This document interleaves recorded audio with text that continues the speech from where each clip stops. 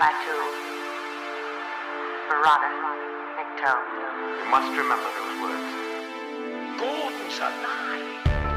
You know what the Turing test is? I know Kung Fu. Dead or alive, you are coming with me.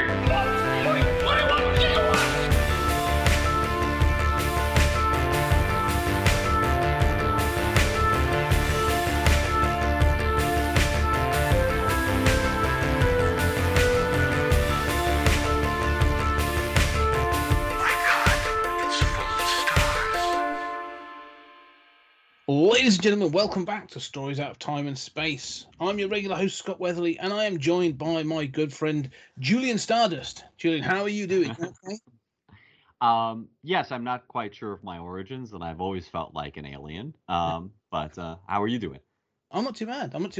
The way to check is, can you basically pull basically sort of real plastic contact lenses off your eyes? Are they real? That's what you want to be asking yourself. Check yourself in the mirror. I can do that, but I don't do it because it would kill you in shock. Yes. Yeah. I'm going to get to that scene. Right, before we should re-explain what we're talking about today. Today we're going to be talking about a film that neither of us had seen until we sort of did this. We're doing this for this review, so this is a newie for both of us. It's the David Bowie starring The Man Who Fell to Earth from 1976, directed by Nicholas Roeg, starring David Bowie, Rip Torn, Candy Clark, Bernie Casey, Buck Henry, a bunch of other people. And I was going to try and give a bit of a plot, but basically... Good luck. Yeah, it's like 3 films in one. It may well be an actual biography of how Bowie became Bowie, maybe.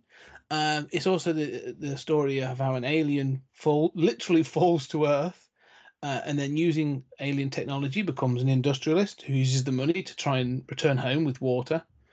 But then also through, I don't know, being poisoned by Western culture and television and alcohol, starts to sort of be corrupted by it. Eventually, sort of being abducted by not the government but his own company to be tested on.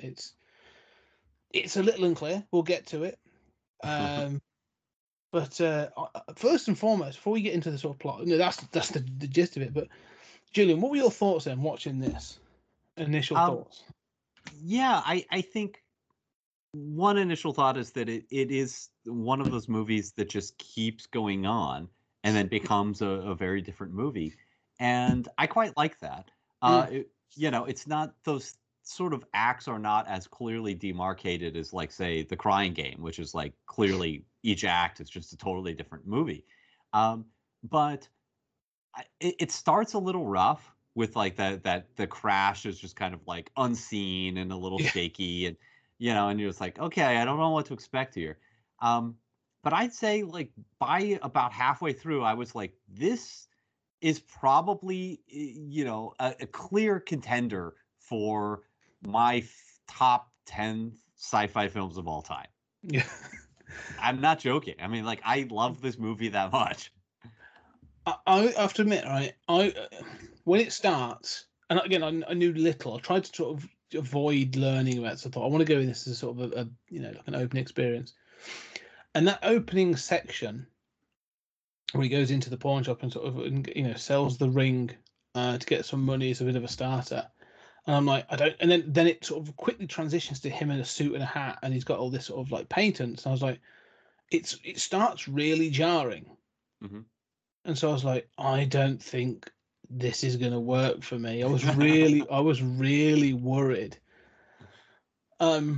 But quickly you sort of weirdly fall into the groove of this film. Like it's sort of like, it's not going to stop for you. Like, this film doesn't care if you keep up or not. Like, but you sort of fall into the groove. You either fall into the groove or you don't. I think that is the way it'll go. And again, like, by about halfway through, I was like, I'm really enjoying this. It's fascinating. It's weird. It's slightly incoherent. But it's full of really good ideas. And like I say, David Bowie's just magnetic in it. Like, he's fascinating to watch. Yeah, I don't know how good of a performance it is. No. I mean, there's a whole debate over, like, he says that he was stoned through the whole production, and other cast members are like, no, he was not. He was on his shit. But I mean, he just basically plays David Bowie, right? Yeah. I mean, he plays like a weird, aloof kind of guy, very confident, that Bowie confidence, and yet strange. So it works perfectly. I mean, it's perfect casting, and we never really got a Ziggy Stardust movie, so this is like as close as we get, although it lacks the Bowie music. But no, I mean, I felt like what you're describing as incoherence, I felt like there are things that are just like not explained, and there are scenes of kind of like connective tissue that aren't shown. And so, like, even early on, you sort of see him, and he's got like, a bunch of different rings all on a string, which are like, I guess he's brought with him to pawn. And he's just sort of like slumming it. And you're thinking like, okay, is this coming out of like Easy Rider or something? Like, is this like the I'm the Outsider Drifter movie? And then it turns into, oh, okay, he's made all these, he negotiates these patents, and builds a company, and brings the lawyer in, and all of that's fascinating. But I mean, there is this sort of like connective tissue that's just scenes that are missing. And I kind of feel like, okay, so you're not going to show us certain things, but it's enough. We can't pick up on what's happened, but you're more interested in that shot of him by the river, or the shot of him walking in that suit, or a look and feel. And I really dig that. Yeah, this film has definitely got a mood, over certain things. And I assume you watched obviously the 40th anniversary edition is pretty much the only one you can get now, which is the full version, 2 hours, just over 2 hours, 2 hours 18, I think 2016, something like that. Yeah. When this was released, it was 20 minutes shorter, and they moved some of the scenes around. So I can't imagine how incoherent that would have been. Oh, yeah, so apparently it was an absolute flop when it came out, because people were like, this film makes no sense. And when I'm going, well, I've watched 2 hours, 20 minutes of this thing, and there's still parts of me that I'm not sure about, but at least it sort of works. So, yeah, I can imagine why this sort of fell by the wayside a little bit. But yeah, no, there's stuff in this film that is consistently good. Like you say, Bowie's performance isn't, he's not acting. It's a performance, but it's not acted. It doesn't require of him to be overly dramatic. Like, this isn't where he's going to have. He has scenes of dramatic dialogue, or conversing with other characters, but because of his sort of, like you say, that alien aloofness, like, he can play it, or does play it a certain way, and it works.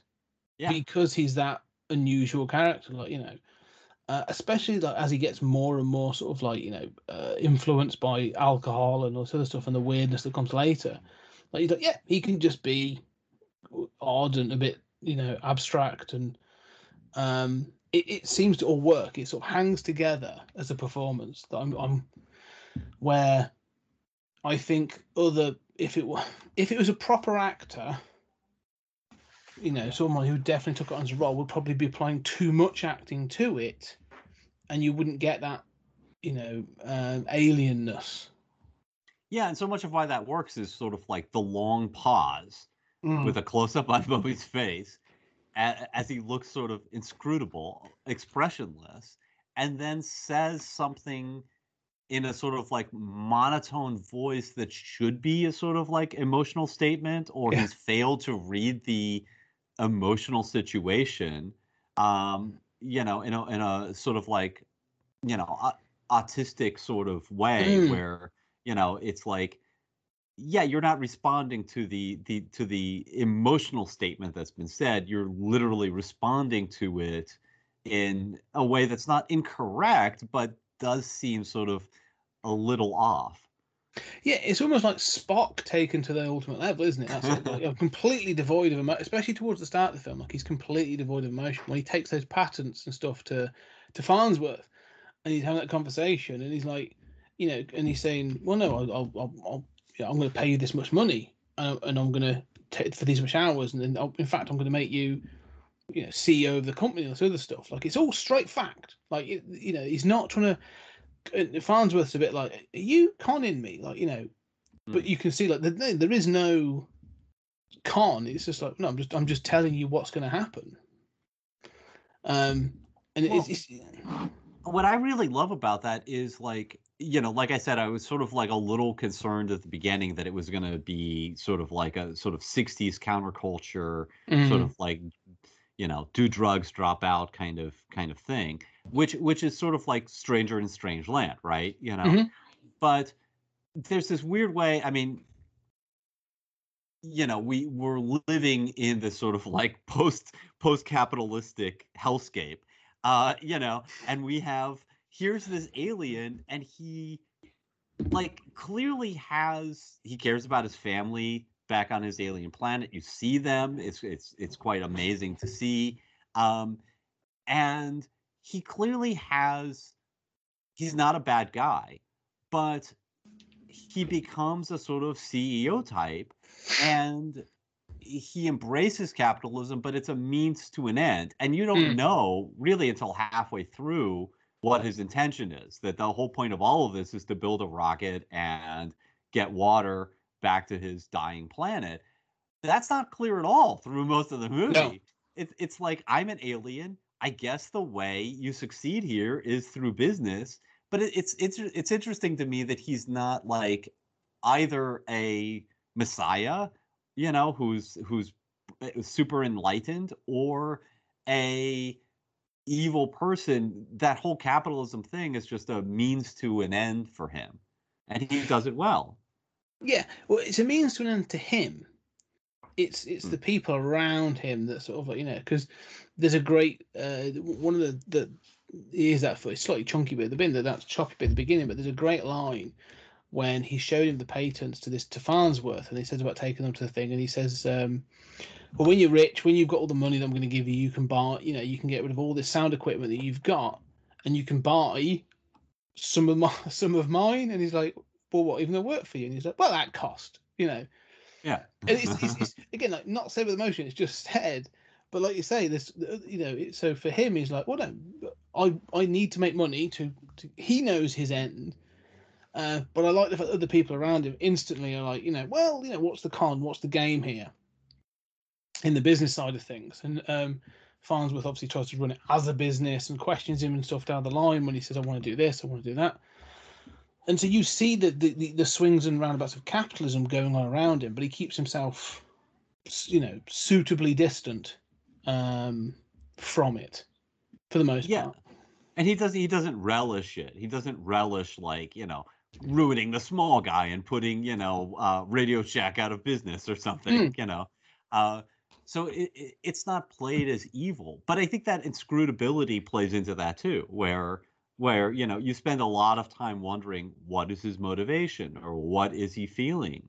And that makes it a more interesting movie, I think. Yeah. I mean, you are, for a large portion of the film, in the same position as some of the people he works with, when they're like, yeah, no, he's brilliant, but I don't know I don't know what he is. I don't know what his objective is, or who he is. Really, they're all a bit in the dark. They just seem to see that they can make something from it.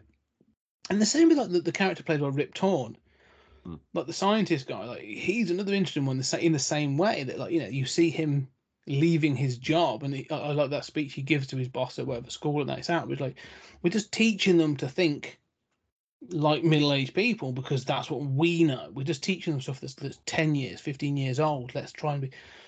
And then so he does jump on board, and even that, then he's like, no, I am going to be pushing the boundaries, and that will mean doing some inscrutable things. So, again, that he's the reason that he gets captured later on. In fact, he's one of the last characters you see. It's not really, so although it's the man who fell to earth, it's a lot of the characters around him that seem to be driving you know, the behaviors that you're looking at and going, yeah, that's how a human would act. You know, we aren't great. You know, Mary Lou, another, you know, the other character, the sort of the third sort of important character to him is this waitress that he meets. This sounds horrible, so just this waitress, but she is just a waitress that he meets, and they have this relationship, and she's like, well, through a series of events, becomes absolutely psychologically broken by the end of the film. Yeah. So it is interesting that he's at the center of it, but like he never really changes, but it's the people around and the circumstances do change. He changes, you know, I mean, you know, he descends into alcoholism and, you know, depression and I mean, I think the ending is quite good in that respect. But I think, like, you know, Mary Lou sort of represents, you know, and maybe it's sexist that it's, you know, the female character who does this, but she sort of represents the everyman, right? She's just, you know, sort of like salt of the earth, you know, normal American, you know, works hard, takes him to church, you know, and, you know, which is hilarious, seeing Bowie being awkward in church and being like, hey, at least I can sing, you know, like there's a kind of camaraderie here. And, you know, it's interesting. And, you know, she doesn't want all that much from life. I mean, she represents that sort of everyman as opposed to the, you know, the lawyer and the professor. But it's interesting that, you know, like Bowie doesn't ever seem to agonize about the fact that, like, he is cheating on his wife on this other planet. It's not clear if there is even that concept of monogamy on his planet, although it does seem to be like a family unit.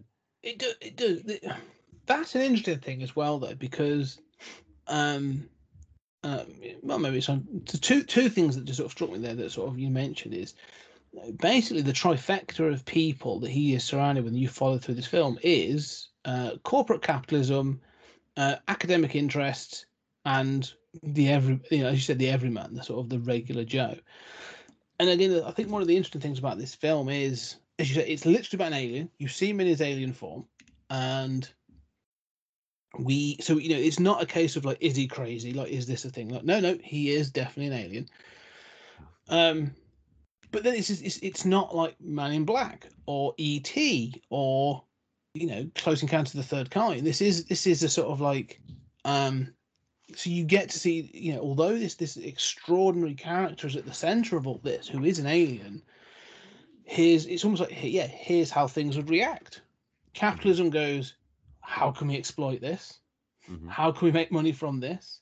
Academia shows a curiosity and ends up trying to destroy it through its, or at least I don't think it's a criticism of this guy, sort of like progress in academia, where they're like, you've invited in, and then you almost sort of try to destroy the thing you are trying to respect and learn about, and then that concept of like, we kill to dissect. Yes, exactly. Later on, and then the regular Joe struggles with this concept of anything outside of their bubble, and so I like the fact that these three characters, you know, are, you know, representative of that, and then trying to, without showing massive epoch-changing things going on in society. Like I say, it's a relatively small story in some respects.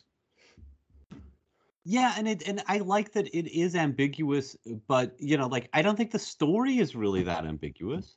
I don't think any of the narrative is ambiguous. I don't think, you know, but there are these questions of like, well, is he cheating on his wife? Well, that's left for you to figure out. No, I'd say it's left for you to determine based on your morality, because it could be an alien morality. Because the other point I was going to make is he does obviously have sex with Mary Lou using, I don't know, God knows how it works, but human organs, like, you know, human sex organs. You do see Bowie Wang flying around in this film on several occasions, but when he's presented as an alien, when he's Bowie Wang, is that one word or two? That's two. That's when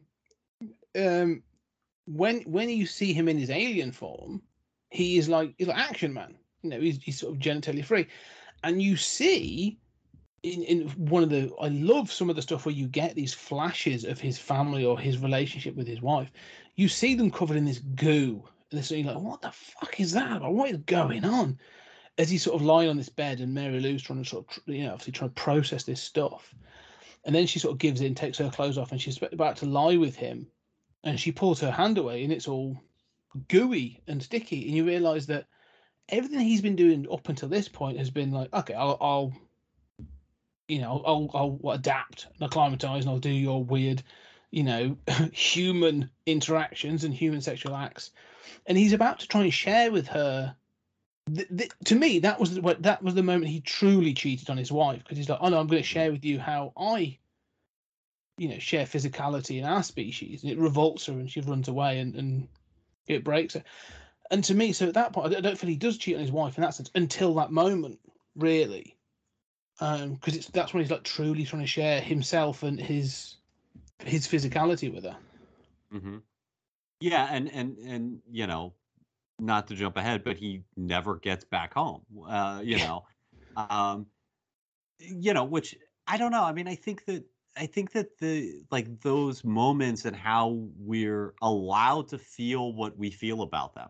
The movie doesn't tell us what we should feel about him. It doesn't tell us what we should feel about that relationship. Like, obviously, it starts very superficially. I mean, she sort of doesn't have a lot going for him. Takes him, he's got this problem where if he moves quickly, he gets, that's another thing, is he's not a powerful alien. He has no superpowers. In fact, if anything, he is deficient. He can't ride an elevator without getting, passing out. But he always demands the car drive slower. There's this whole sort of like refrain through the whole movie. He's vulnerable to X-rays. On the other hand, he can see them, but really his superpower is knowing advanced technology. But it doesn't tell us what is that morality like on his home planet. We're left to assume it's more or less like ours, but it could be different in key ways. People could be less emotional there, for example. And then, we're also left to feel or think what we think about other key moments. Like, there's that wonderful moment where I think he's talking with Bryce, the professor, and he says, like, oh, you've always had visitors. And he's like, oh, they're clear to me. And he seems to feel like, without knowing it, there's a lot of similarities to Martian comics. But, it's this idea of like, yeah, if you were an outsider, you'd say, oh, it's crystal clear. Some of these people have been similar outsiders, right? I don't know how you guys don't pick up on that. Yeah. And I guess I buy it, but we're left to sort of like make up our own mind about how often these planets are in fact visited by a lone person. It's just never an invasion. It's never any of those cliches of a superpowered alien or an invasion fleet. This is the way it happens. Yeah, and I love the fact he calls them visitors, like you say. Well, yeah, because it sounds like they're probably more successful than he, because obviously he doesn't get home, so they're sort of more like, oh no, they visit and they leave, or whatever. But it's I do like some of the conversations he has with Rip Torn of Bryce are fascinating, because they are based on that idea of science. Because again, Bryce figures it out. He basically, like, he doesn't see him. He's like, he's like, well, you're one of them, aren't you? You aren't. And there's a wink and a nod there.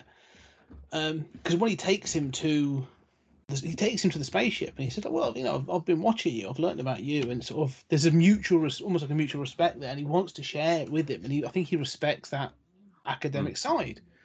And so I find their relationship really interesting, because it's that more so than he tolerates the capitalist side, the corporate side. He's like, look, I need you for what I need to achieve, but I don't think, other than that first scene, I don't think he ever really shares a scene with Farnsworth again in the same. They talk over the phone beyond that, after that, so they never They're They not never- close. No, right? they're There's not no close. friendship. Yeah. No, but with Bryce, there seems he's almost like, yeah, you potentially could be someone I can talk to. Mhm. Like, you are willing to push the boundaries. You're willing to think similar. I can feed you information. I feel like I can trust you. And they have a really good. I love the conversation in the spaceship that he's built when he says about this. Do you trust me? He says, Mhm. it's about as much as you could expect. He said, okay, well, I'll take that. That's fine. Well, and I think he says like I'm trying to, Yes. and Bowie says like I'll take that, and it seems like Bowie wants to earn further trust, Yeah. right? Like there's a transactional nature to that relationship, but there is also, in this incredibly cold way, Yeah. reaching out for friendship, right? Yeah. That, you're right, is different than his relationship with anyone, except maybe Mary Lou. Yeah, Mary Lou becomes almost like an odd.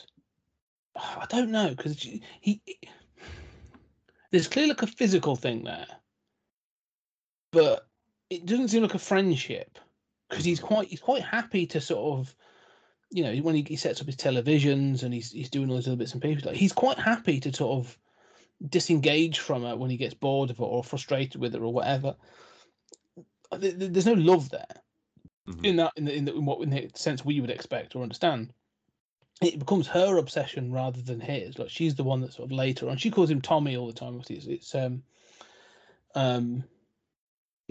Thomas Summit Newton. Thomas Jerome Newton. That's it, Thomas. Yeah, so she obviously knows him as Tommy. And later on, when they sort of like when she's seen it all and they sort of try to pay her off, and she's like, "I want to see Tommy. I want to see Tommy." Like, it's. He's like, no, she's bad news now. So like, push her aside. Like, he's. But even like, it's not until later in the film that when they're reintroduced that you sort of feel, oh, there was something there, or at least he feels that in her not being there, he missed her. Well, I mean, it strikes me as, I mean, I'm not married, but I mean, it strikes me as most relationships, like they're, we don't look, their relationship starts in the worst way possible, which is random pairing, right? She takes him back to his hotel room. I mean, which is weird. Like, I mean, you have a guest passed out in an elevator and you're like, I'm going to drag him into his hotel room rather than like call management or something. But one of the best things, she carries him, like she literally carries David Bowie, like, and it's a great scene of her carrying him down the corridor. Really well done. Yeah, and it's another one of these like weird idiosyncratic little scenes. But I mean, I do feel, for as idiosyncratic and ambiguous as this movie has as its vibe, I also feel like things play out pretty much as you'd expect, or they should, given what's really going on, which you don't know, you're never told a précis of at the beginning or something. And so you think about that relationship and you think this is, it's like when I would get into relationships in high school. I didn't choose those partners. Yes. I mean, they were the people who I knew who were available and expressed interest. We didn't have anything in common. We were just, liked, a couple things, that, some musical similarity or something. And in fact, we were from totally different worlds. And there was no way that was going to, I mean, here, literally different worlds. And there was no way that was going to work out. But, I didn't know that at the time, and so I think like in that scene, it's painful for me, but it also strikes me as, yes, that's exactly how it would play out. There was, of course, there's love there. You spent time with somebody, you're intimate with them. Obviously, he shows his true form to her. There is love, there's feeling, there's reaching out for, I want this to be something more. I want this to be more intimate. I want this to be closer. And yet you can see from the outside, like, the odds of this working are very small. It's not like you chose each other due to, 98 metrics of compatibility or something. No. And you're right, I suppose, because he makes the choice to present his true self to her. And that it seems like a moment of vulnerability where he's like, no, I'm giving of myself to you. And when it goes terribly wrong, it's quite heartbreaking, really, because, other films could have played that up and been like, oh, this is the real you, and you're still you, and I love you. But like, she screams and wets herself. Like, she is terrified when he opens that door, and I thought that was a fascinating response to have this relationship where you're like, no, I've known you for. So this is the other point as well, is the time scale of this film. Yes. Good point. Is that it's never entirely clear when time's passing. Like, they do show you, because people age, and you start towards the end of the film, you start to see grey hair introduced and different bits and pieces. But that relationship, you sort of determine actually is years. Mary Lou and Tommy are together. It's not weeks or days. It's clearly a couple of years before he presents himself. Yeah, right. Because that whole business empire. I mean, that's years in building. Even if you're introducing these products, they're everywhere. You start seeing like those products in the background of just people are using it. Yeah, you see when you before you meet the professor, when you put Bryce, when he's with some of the girls and stuff, they're using the cameras and all this other stuff. So the technology is being introduced. So yeah, it must be years. And so they've been together for years, and then he presents this self. Removes the contact lenses, removes his ears and his hair, and all this other stuff. And for her to be like, it's kind of heartbreaking, because she's sort of like, she really doesn't know how to process it. Like, she's not set up to. She's not. She hasn't got the faculties to process this information, to sort of go, this person I've been living with for however many years actually is an alien being. And well, you said it's heartbreaking. Heartbreaking for whom? I feel for her. I really do. I really feel for her, because that moment, because she tries again, and it's the whole scene, beginning to end. He makes the decision, and I understand why. Like, it's a choice he makes, and when the door opens, and this obviously comes later in the film, but like, so he opens the door, and her reaction is terror. And she stands there, and you see her wet herself. And he walks past and lies on the bed. And he, again, like, this is that weird thing of like, he doesn't comfort her. He doesn't say like, there's no sort of like compassion to say, well, this is who I am, and I'm still me, or whatever. He just leaves her and lies on the bed. And eventually she sort of processes it enough to sort of approach him on the bed. She takes her clothes off and she lays with him, and then he, I don't know, goos on her, for want of a better phrase, and that's when she's like, nope, can't do this, and she screams and runs off, and she curls up into a ball in the kitchen. Yeah, and I'm like, and again, she's left to that, and that's pretty much the last you see of her, and for at least 15 minutes.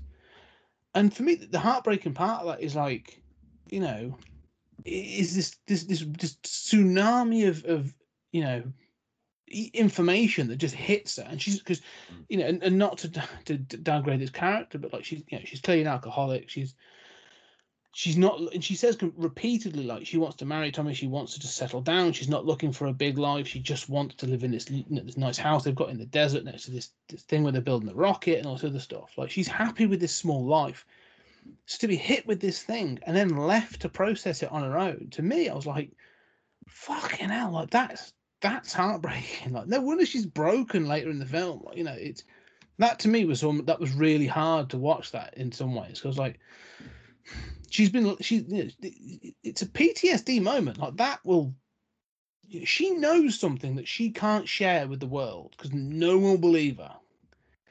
She's trapped in it with this information, and the only person she can then share her life with is Tommy. Yeah, that's the problem of it. It both sets her free and traps her at the same time. Like, he sets her free, but then she's like, well, I can't do anything with anybody else, because I know that. That's fascinating. I mean, I was thinking that, it's heartbreaking for both of them, because he's revealing his true self, right? She rejects him, which is, and she is horrified by, I mean, but then he doesn't have the emotional reaction you would expect. But again, you're left to think, is he just sort of, he might have an emotional reaction, but maybe he's just being sort of like, okay, well, there's nothing I can do except lay down and just let her process this information and let her get acclimatized. But I mean, you're right about everything, and I think that reaction strikes me. It strikes me as the correct reaction someone would have, right? And so, what amazes me is how how inevitable. So I mean, for a plot that seems to veer left and right when first going through it into just weird territory, it also has this sense of inevitability. Like, yes, that is what would happen. Nobody is going to be like, oh, really, you're E.T.? No problem, honey. Like that's why, like, this is not a Spielberg film. This does not have that Hollywood compassion and that Hollywood understanding. Sentimentality. That would come with other films. I mean, like you said, like E.T. is a good example, or even Close Encounters. That thing of like, we're introducing, and I'm just going to jump aboard and piss off into the galaxy with them. Like, no, this is mind shattering. Some of this information, and you're right. Her reaction, it drives her further into alcoholism, and so the only other person she eventually can share her life with is Bryce, because he knows too. And so it that sort of whole thing is why I sort of find the whole that relationship really interesting. Because at the end she she's with Bryce after years have passed. So but you're right about it being inevitable, and it feels authentic. It feels sort of like as if this is the reaction to have. But it's also kind of one of the things I found most, because it's 1976. This film was released, and one of the things I found I found bizarre, and it may be I don't understand or don't know enough about the history at the time. Farnsworth. So you have these three characters. Bryce is a promiscuous professor who basically acknowledges he basically sleeps with all these 18-year-olds as a professor. With his students. Like, right. I mean, that was still in the 70s. That was considered a perk of the job, believe it or not. And so I didn't know how to process that in many ways, because I thought the same thing. I was like, no one else seems to care or give a shit about that. It's sort of like, well, that's what he does. But I'm like, that seems like a fireable offence now. But was it at the time? Yeah. And so that sort of, I was like, I'm not supposed to. How am I supposed to feel about him? Then you have Mary Lou, who, like you say, is down to earth, salt of the earth, but she's an alcoholic, and they introduce these sort of other these other issues with her. And so but they all feel like normal people. And then Farnsworth as well. He's a lawyer and a capitalist, and you find that he's all about the money. But then he has this really sort of comfortable, openly gay relationship with this guy, and they're a really nice couple. Yeah. And it's sort of like, and you're like, so what I like about this film is, like, again, all these people, and it's a very weird film, but all the people seem multiple dimensions. They're authentic. They feel like, and that potentially, Farnsworth's fate and his partner's fate is really, again, like, you're a bit like, oh crap, that's a tough ending, but which we'll get to in a bit. But these three figures, they have lives of their own, and that's what I found fascinating as well, is they're not just introduced into the plot, you're sort of given bits about them as well. Well, I mean, so I also thought the handling of Farnsworth homosexual relationship was fantastic, and you cannot imagine that this was 1976, where that's not the principle of the plot. It's just not that big of a deal. It's never mentioned. They're just together. Right. Yeah. And it's, in fact, I think it seems so ahead of its time. The Bryce thing, you're first introduced to him as he's sleeping with these girls, and fooling around with them. And you don't even know who this character is yet. Yeah. And so in a movie that's already jarring, it's like, who is this guy and why are we watching like sex hijinks? But I do feel like that's a little bit of a cliche.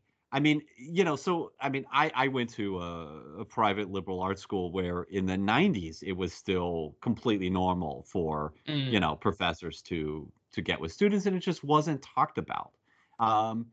And today, that's a much bigger deal. And not that it doesn't happen, but there are depending on the school, there are different ethical guides about that, and certainly, you know, the least restrictive is still that you should never have any power over that person. They cannot be your student. If they are, you have to disclose it and have somebody proctor the stuff, and you know, there's no favoritism. You know, that's the minimal standard that exists today. But this was a different era, and that did go on. But I also feel like that's a little bit of a cliche that he's sort of this like hypersexualized, you know, sort of character who then it's interesting that he drops it as soon as he has this opportunity with World Enterprises, as if, you know, I mean, for my tastes, you know, coming from a professorial family, it's a little bit like those who can't do teach. And so the young girls are a consolation prize for being a bitter professor who knows that you're super smart, but what you're going to do is, you know, lecture people about, you know, basic stuff for the rest of your life. And, you know, this is the sort of consolation prize. And when he's given like a capitalist chance, he doesn't need that anymore. I mean, I found that potentially offensive in its implications. But I did want to say that both the presentation of sexuality between, including, you know, the gross slime and, you know, just, I mean, our human bodies are weird, right? And sexuality is weird, and it has edges, and it's bizarre. All three of these characters, four of these characters, have an interesting sexuality, and sex is presented in this film in this very matter-of-fact way that can be weird, whether it's homosexuality or, you know, chasing after, you know, students, or, you know, Mary Lou and Tommy. Sex is just a part of this movie, but it's never salacious. It's never highlighted. It's just a part of human life and a part of alien life. And I love that about this movie. Most movies, either that's the point, you know, it's Fatal Attraction and it's about an exploration of that, or it's nobody ever has sex, you know, or there's one scene and it's the most vanilla, like, you know, oddly passionate for a married couple, you know, and then you'll never see it again. And it's like, I don't know. This kind of like frank presentation of sexuality as part of life is, again, massively ahead of its time. Yes, no, I agree. And it gives them all, because it's not the principal part or even a major plot point, to be perfectly honest, like, it just gives all the characters depth, because it's just a part of them, and you just carry on. And it is fascinating to sort of see how that sort of, you know, it almost isn't explored. It just happens. But yeah, one of the things to go back to sort of those characters though is, and you make a good point about Bryce and this thing of him becoming, because he makes a point, doesn't he? He says, you know, I look at these 18-year-olds now and I'm not interested. I've got this new challenge for my mind. And so that sort of, I can see what you're saying about this idea of, like, you know, now I can actually go and do something now rather than being the teacher. And you're like, well, no, you are still doing something in the school. I'm pretty sure you're busy. But even so, when he does, I love the fact that it sort of flips, because he then goes to this office and then they call him up and they're like, how's it going? He's like, I've been here 3 weeks. I don't really know what I'm here for. Like, no one seems to talk to me about this thing. Like, what am I supposed to be doing? And again, you know, we probably had those experiences as well. You start a job and you're like, I'm not entirely sure how all this fits together. And so again, I like that there's these sort of regularities of things going on.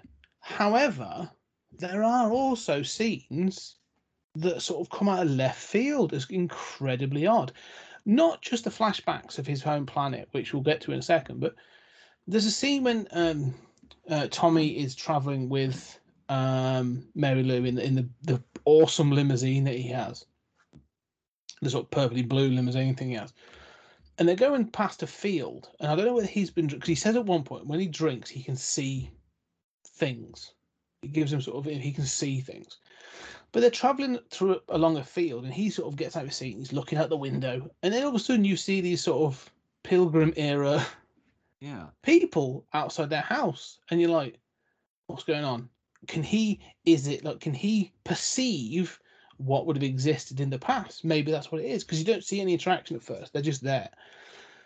Is he able to perceive? Does his sight transcend the fourth dimension? Like, can he see? This is what there was a village here, and I can see it. In a sort of almost like a psychic way.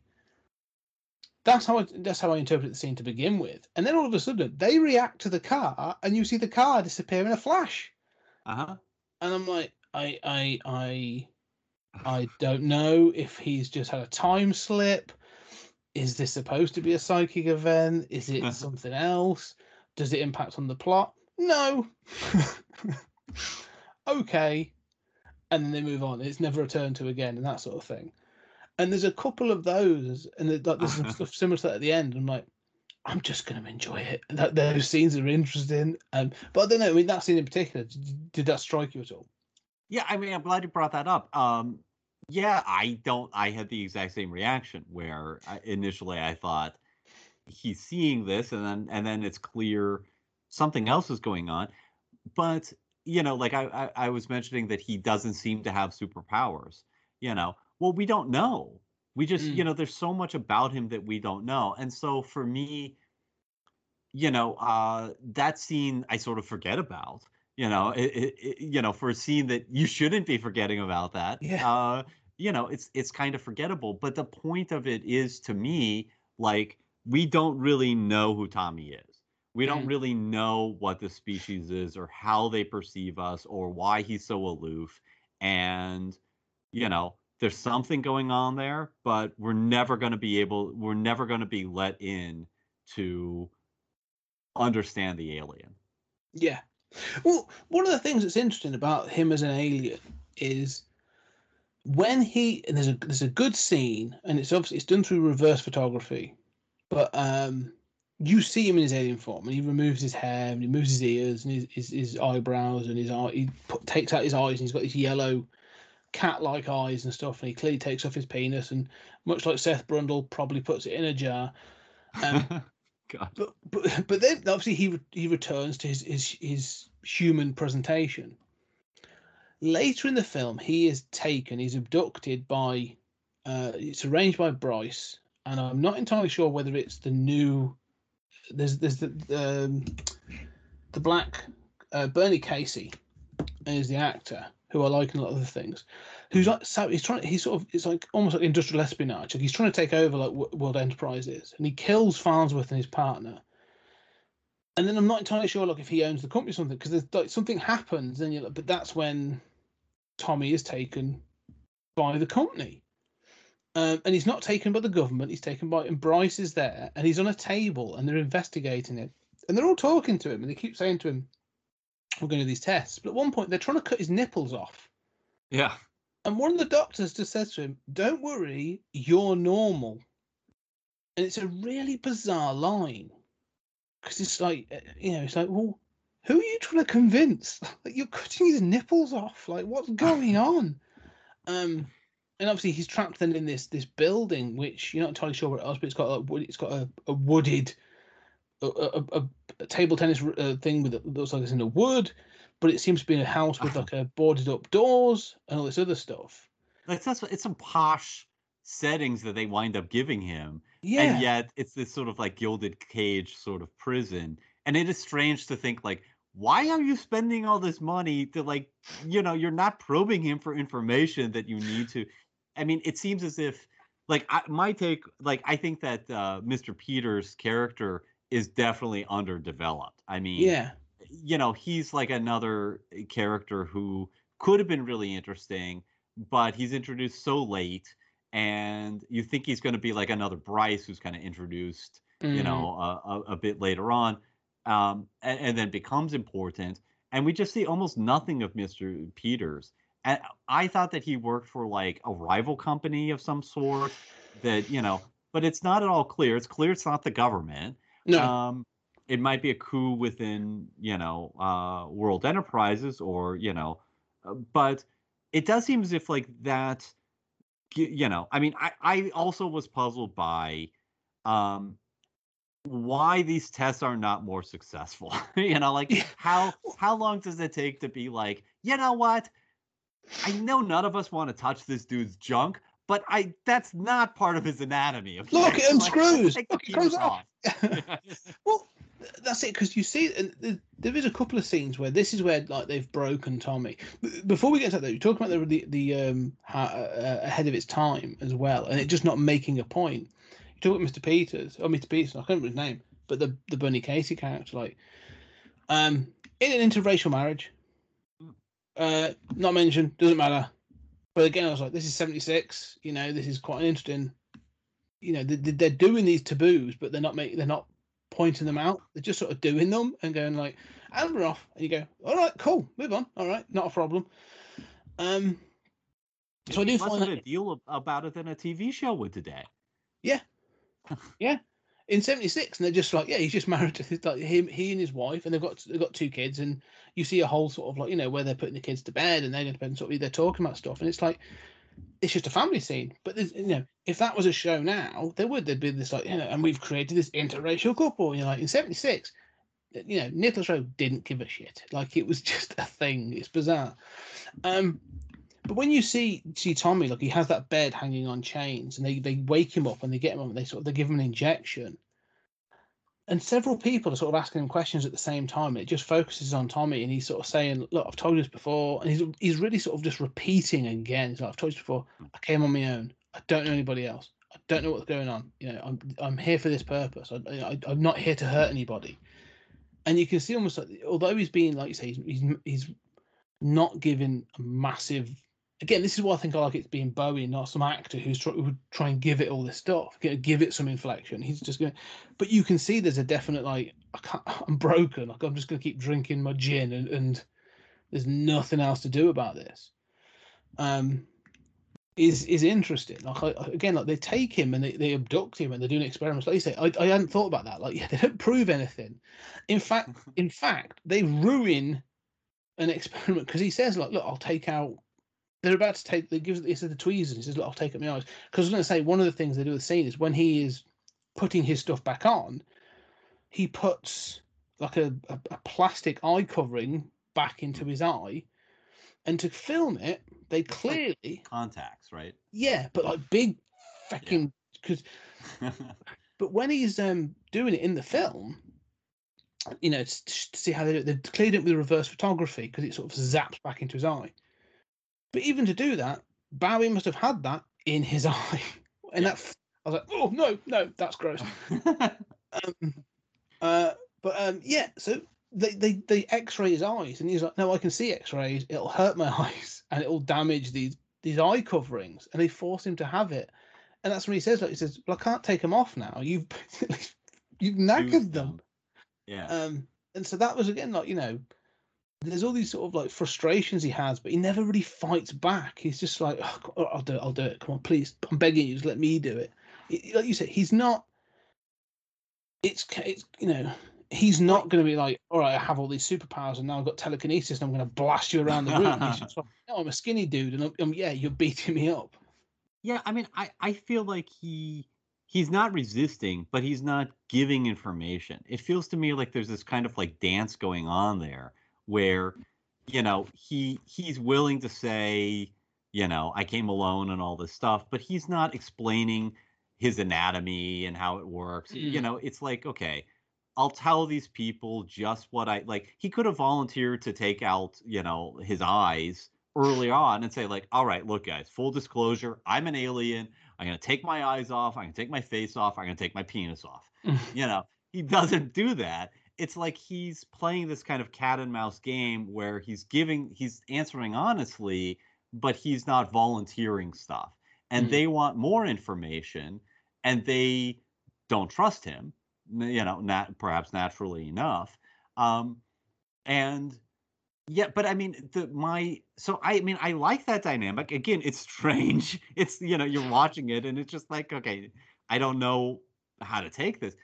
But the thing that bothers me is, you'd think, like, if you're going to X-ray his eyes, X-ray his body, see what his anatomy looks like, how do you not notice that parts of his anatomy, including his face, are artificial? Even if there's blood coursing through them, it's some sort of like replicant advanced stuff. Okay, fine, but I don't know. I mean, I feel like they would have gotten further with that. Although I do love that they just like abandoned the project, right? And it's like they're just like, yeah, it's like very corporate. You and I like talking about like being in a cubicle and going like, I've been here for 3 weeks, not sure why I'm doing any of these things I'm tasked with. Like, then I've been here 10 years, or 5 years. This project that I'm working on was basically stopped 3 years ago. Nobody's concerned with Bowie anymore. And it's just like, it's that sort of corporate momentum of like, yeah, we do have that house that we pay for, that, we got what we were going to get from him and we lost interest. Yeah, and this is where the sort of the passage of time becomes incredibly evident. And again, like, I wasn't sure how long he was in there being experimented on, because it starts with when you first see him, or there's a scene at the very beginning of this section of the film where he's being experimented on, and Bryce is there, and he's calling to him as a friend, as he's like, help me, get me out of this. And that's quite sad because he walks off and he leaves him there, which again is that idea of the coldness of the need to dissect and to understand is going to sort of like overcome a potential friendship that he's grown, which is quite sad. But then he's obviously there, and he's indulging in alcoholism and whatever else. And then Mary Lou sort of just walks in. Yes. And I love that it's almost done like a comedy. Like there are moments in this where timing is spot on. Like he's building himself a gin and tonic, and she walks through the doors, and she's looking around, and he's like, "What the? How did you get in?" And he says to her, "How did you get it in?" And she's like, "Well, through the front door." And he just sort of like totters off through the house. He's like, "What?" And it's locked again. And it's just fascinating. Like, well, then she sort of lives with him for a period, and but they've aged her. Like she's now looking older. And she lives with him for a bit, and again they have this weird sort of sex scene where they're firing blanks at each other. I didn't know if that was supposed to be like a euphemism for anything, but like, he threatens to kill her, and then sort of like he fires it, and then it's like, oh no, it's full of blanks. Ha ha ha! Let's shoot at each other. And that goes on for while we screw. Yeah, but that seemed to go on for like 5 minutes. Done that? Yeah. But again, how long are they there together? Because then she sort of disappears, and then he finds that the door's open, and that's sort of where it sort of comes to a bit of an end, really, for him at least. And so yeah, there's this idea of like, did someone just go? He can't come back to World, Enterprise. He's sort of like, he's now on the outside of that. But we can't keep him any longer, so we're just going to sort of leave a bit like I really don't like this cat, so we're going to leave this door open to see if they go away. So the way I read it, I mean, I think it's probably days that she's with him. But the way that I read it is, like he says about the gun, like, he's drunk and he's just like, this is what I have in my life, right? Like I asked for a gun and they gave me a gun, like I have what I want, but I'm a prisoner. And so Mary Lou is, brought to him, or, maybe he's asked for her and we haven't seen it, or she's inquired. We don't really know. But it's clear at this point that like that house still has overseers. There's still people in the corporate structure that like are basically tasked with monitoring him, bring him a gun, open the door for Mary Lou, or leave it unlocked for her. But that same corporation is not interested in really probing him for information anymore. No, they're done with him. So my reading is like, okay, we're in that sort of late stage of the corporation isn't interested, and that basically somebody screws up, and those, I imagine just like two very much kind of like Alan Moore characters who are just sort of like working stiffs, you know, who are tasked with you know, monitoring him and bringing him, you know, his booze. It's a thankless, horrible job. And one of them just opens and they just sit and chat about how dumb their job is. Yeah. And one of them forgot to lock it after Mary Lou came. And that's why he escapes. And it kind of does, and probably the corporation doesn't notice or care anyway, because he's old, you know, he's like, we've got top men on it. He's in a warehouse, basically, at the end of Indiana Jones. Yeah.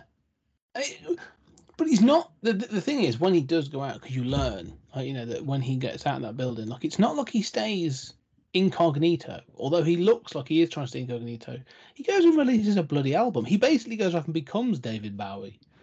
And again, like, this is one of the bizarrest things. There's two bits actually, and we'll get to this final scene. And we'll go back onto other bits. But so basically, after he's escaped, you then go on to a little section, and again, I'm assuming it's some years later again, because they've aged Mary Lou and Bryce. They are together. It's Christmas, and they've been drinking. And then Bryce goes out, goes to a record shop, and for some reason, he picks out an album called The Visitor and asks to listen to a track. I don't know how he came across this album. I don't know how he identified it as being the thing. He just sort of does. However, and again, this is an interesting thing. They obviously filmed in a real record shop. If you watch that scene, there are some Bowie albums in the background. I did not notice that. Yeah, I saw one. And I was like, hang on a minute, and I googled it, and there are. Yeah. So David Bowie exists in that universe, which is bizarre in itself. But again, like, if you're going to have the end of your film contain the listening of a musical track on an album, and your star of your film is David Bowie, and you don't have a musical track sang by David Bowie in the film, I sort of feel like that was a missed opportunity. Even a snippet of a song or something, it felt really bizarre for me to have. I don't know, maybe that's my corporate side thinking. No, I mean, I know what you're saying. I think that, like, you know, gut reaction, first impression, right? Absolutely. And, you know, like, Ziggy Stardust, you know, that whole album is a sort of like semi-concept album of, you know, the story of Ziggy Stardust, and supposedly all the songs are, you know, part of that narrative. It's a very lucid narrative, but, you know, but they never made a movie about it. So, you know, this is obviously, especially with that ending, you know, with him recording an album, touches on all of that. The flip side is, you know, so I agree with you. It's weird. And apparently they were going to have Bowie songs in it, and then contracts fell through or something. But the flip side of it is that I could make the counter argument, and the counter argument is I like this movie as it is, and I feel like that if this had like a David Bowie soundtrack, especially songs. First of all, a lot of David Bowie music is not as good as everyone remembers. Oh yeah, you know, some of it is fantastic. It's certainly, you know, I mean, I think especially I'm a huge fan of this sort of like 70s, you know, what Lou Reed was doing and Bowie was doing in terms of questioning, you know, gender and presentation on stage and outsider stuff and doing weird experimental stuff. Having said that, those songs could have made this sort of like, hey, it's the David Bowie show, you know, like, get it? Yeah. That's David Bowie, you know. And I know what you're saying there about the ending, but like, if that song is Ziggy Stardust, then it's like it reduces The Man Who Fell to Earth to like the origin of Ziggy Stardust, you know, or, you know, this is how that song got written. Which is, well, I actually had my notes. Does he become David Bowie? Like, because again, like, it's years between him escaping that apartment and him meeting Bryce again. So I was like, does he go off and become a pop star? Like, you know, because he doesn't age. Like all the other characters age, he doesn't. Yes. So that was the sort of, I got to the end and I was like, have I just seen like is this meant to be like a biography film? Is this some like weird? But yeah, no, I like the ending as well, because the other thing I like about the ending again is that sort of frankness of the character of Tommy. Like, he meets him at this table, and Bryce is like, you know, I don't know how he sort of tracked him down. It's not really clear. I don't think it really matters. But his old, like, Tommy's opinion is just like, well, do you want any money? Do you need anything? You know, I've still got money. I'm still rich. You know, so if you need anything, just let me know. Like, I can't really be your friend anymore, but like, if you need anything, just let me know. And that's it, really. And it's sort of like, you know, so it's not, there's not this sort of, again, like if this was a Hollywood movie, like there'd be this sentimental, you know, reconciliation, or they'd both have this sort of like touching monologue reflecting on everything that's happened. And he's a bit always good to each other, but the years have passed, and you know, that was the time of my life, Tom. Yeah, exactly. Like water under the bridge, but in reflection, like, yeah, you were the best thing that ever happened to me, kind of thing. Like, there isn't that. Like, it's clear that like Tommy's still got PTSD. He's still drinking. He's in fact, if anything, he's got worse. And so, like, you know, no, at the end of this film, like, there is no redemption. There is no reconciliation. He's failed his mission. So we're going to get to his family in a second. And I love the fact that it ends with him literally just like dipping his head, and he's like, "Yeah, no." Yeah, he's like, does he fall unconscious? He's just a drunk. He's just kind of destroyed. That's sort of the finale. Yeah, because again, because the song that he wrote, and he said obviously he refers to the album, but there's a song on it in particular that apparently gives him away as being the Tommy Newton that they know. And he says, "Oh, did you write that for Mary Lou?" He says, "No, I wrote it for my wife. Yeah, she'll hear it on the radio." And he's and Tommy and Bryce says, "Well, we all get most things through the radios these days." And I think he's trying to sort of be lighthearted, but it's this clear thing of like, they've obviously, you know, they've explained previously that on Tommy's planet, they've experienced Earth culture through radio waves and television waves. You know, so he's seen these things. So he's done it. So it's going to go out into the ether, and she's going to hear it.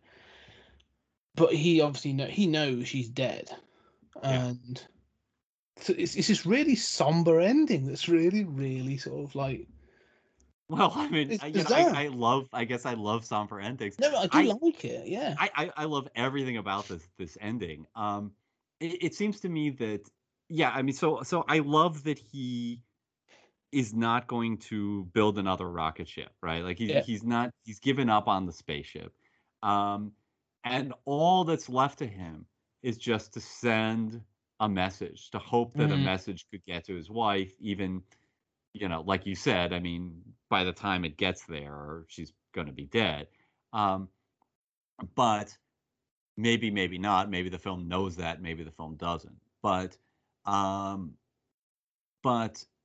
that seems really sad. But I mean, you know, it seems correct. I love that he's sort of been forgotten by. I mean, it's strange that he's recorded this album, but at least there's no implication that it's a tremendous hit. Another thing that I love is, like you said, you know, they can't go back, and Tommy offers money, and he says, "Well, what do you think of the album?" And Bryce says he didn't like it, which I love. You know, it's not for me. He's a bit like, not for me. Yeah, and that's where he says, "Oh, I didn't make it for you." Right. Which is a great statement. A little defensive, right? But you know, I mean, I love that interaction. And again, it's the opposite of what you would expect from the sort of sentimental Hollywood, right? Like, you know, 2 thumbs up, like it's like nothing Earth has heard before. You know, none of the movie doesn't do any of that. I mean, it seems as if, I think that his metabolism can't process alcohol, you know, properly, and that he is more prone to alcoholism than we humans are. And he seems completely dependent, if not like a functioning alcoholic kind of thing. But, you know, I love that I love that Bryce doesn't like the album. I love that this is the recompense left to him is to send a message to his wife. And I love that, like you said, it avoids that sort of sentimentality in the same way that the last conversation with Mary Lou does. It's like, yes, we went through this thing. That whole conversation with Mary Lou ends with, them saying that they don't love each other anymore. Like they reunited for this playful sex, and it was good to see each other. But whatever we had is past, and I don't feel it anymore. And maybe it was stupid all along. And there's no resentment. There's no anger there. There's no lashing out and throwing things. And I feel like that ending with Bryce kind of parallels that. Yeah, but it feels, again, like you say, about natural. Like, that sometimes that happens with friends. When you do, you sort of go, yeah, you meet up after years and you go, oh, good to see you. And that's it. You don't sort of go, it's not like every sort of a Hollywood moment when you sort of see someone and go, even after 12 years, it's like we've never been apart. It's sort of like, oh, no, it is. That's a decade. Because one of the questions about the finale before we move on to the next point is, Tommy asks Bryce, he says, do you see much of Mary Lou? And Bryce says, no, I don't, really. But we've seen that he's together with her, and I'm not entirely sure is to say that he's moved on, or is he lying to sort of save Tommy? He's lying. Yeah, I thought so. Yeah. To sort of not have to explain that. They're like, oh, no, I'm with her now. So, yeah, but the other thing is, we talk about this thing of him going out to his family or to his wife. He's sending this message. One of the things you see throughout the film, or at least sort of like the second sort of half of the film, are these flashes of he and his... Well, it starts off, there were sections of he and his family, his wife and 2 children, on this planet, this desolate desert planet. And there's like a train monorail kind of thing with a canopy over it and stuff. It's like a mobile house, like on this kind of like, it looks really good, but like the monorail motion is kind of like cheap old Star Wars kind of like. Yeah, you can sort of tell they were like, right, this is like 4 minutes of film, so let's not spend too much on it. There's like a golf cart inside that. Clearly. But you see these flashes. There's a bit with him together, him leaving, and then there's sort of like you see her, or they see his partner, his wife with the 2 children, and then it's sort of them waiting, and then eventually it's them, the one of them crawling towards her, but the other one dead across her lap, and then he collapses, and then eventually it goes back later on to see them just lying there. And then the final thing is like the sand has overtaken them and they're just there and things have collapsed around them. The question I have is, did that really happen? Or is that Tommy's guilt playing out in his own mind? Is him going, I left them behind to this fate. And so we're seeing what he's thinking about.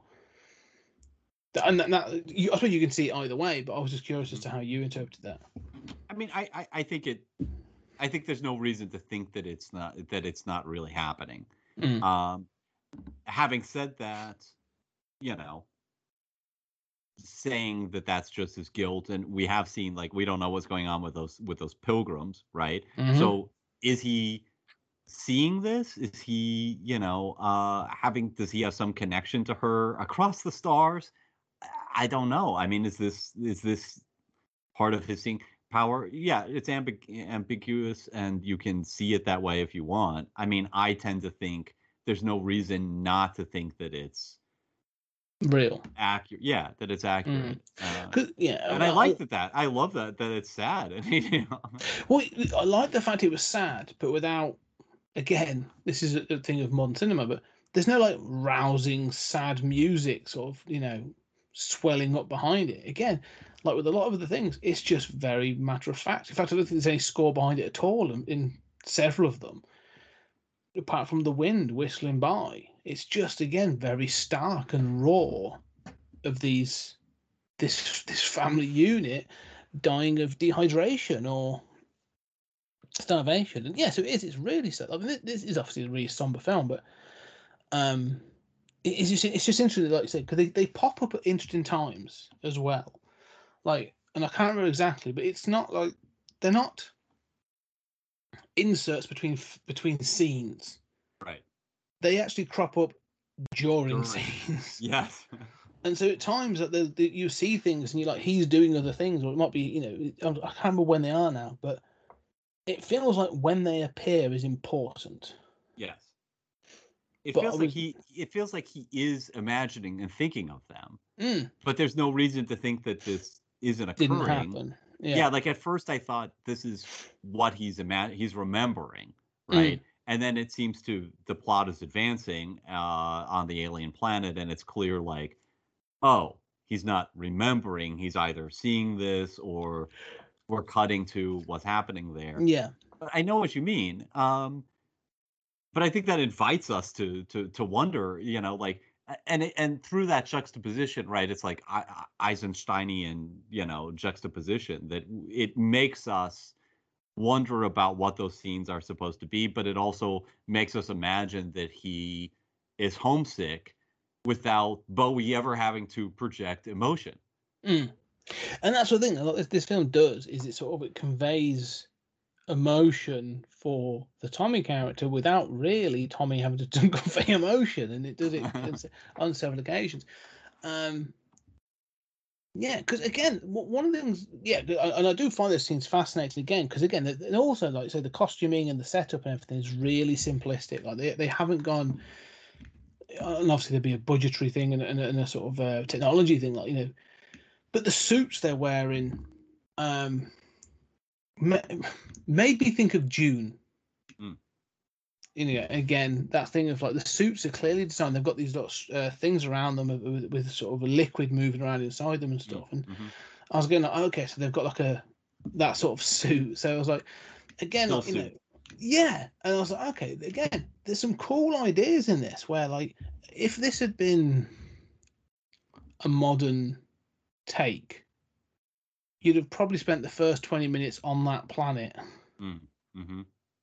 You know, exploring that culture and that sort of thing. And yeah, fine, but I'm so glad that it's left so ambiguous and so sort of like, I don't know how that society works. He never sits down and explains it. Like at no point does he say, again, like there's never that conversation with post him revealing himself to Mary Lou where he's like, well, on my planet this is a sign of affection, or, you know, this is how we do things, and the High Council sent me to find water, or any of that shit. Like it's not in there. Yeah, absolutely. And I mean, yeah, I don't need you know, I don't need Kal-El fighting dragons for the first 30 minutes of the Man Who Fell to Earth remake. No, and I was reminded of, like, you know, I mean, famously, supposedly, what's his name of The Godfather remarked filming Superman, you know, like Brando. Just right, Marlon Brando. Thank you. He's so forgettable. Just a joke. That you know, why don't you just film a potted plant or something? Who knows what Kryptonians look like? But that movie was an attempt to, like, that alien planet. You see more of it, but it does not explain really how it works. No. And it's much more serious science fiction. And I feel like, you know, this is even more in that direction of embracing that ambiguity. Don't explain it, show it. And I had a similar reaction to those scenes. That sort of my first reaction was like, that looks a little cheap. Yeah. But then I get used to it and I'm like, no, it's conveying what it needs to convey, you know, in a very minimalist way. I don't need it to be, you know, an elaborate thing. It's really about the emotional core of that family. And, you know, for me, what I really like about that is, assuming that does really happen, you know, not only is it sad, but like, it's that sense of inevitability, right? Like, how many times have we seen, you know, I mean, it's Krypton, right? You know, doomed planet, a desperate attempt to get clear. You know, Earth has got to go out into the galaxy to save itself. You know, here's a planet where, yeah, it's dying. It needs water. He's presumably bravely volunteered. You know, we don't know. We don't know anything about how that worked. But most of those missions are not going to be successful. Yeah. And, you know, it's like, look, we always knew this was a long shot, and now I'm stranded here. And I think it's one of the last lines where he says, I think Bryce says something like, I'm sorry about what happened to you. And it's as close as he comes to a sort of like emotional reconciliation. And Tommy, drunk off his ass, says like, we would have done the same thing to you.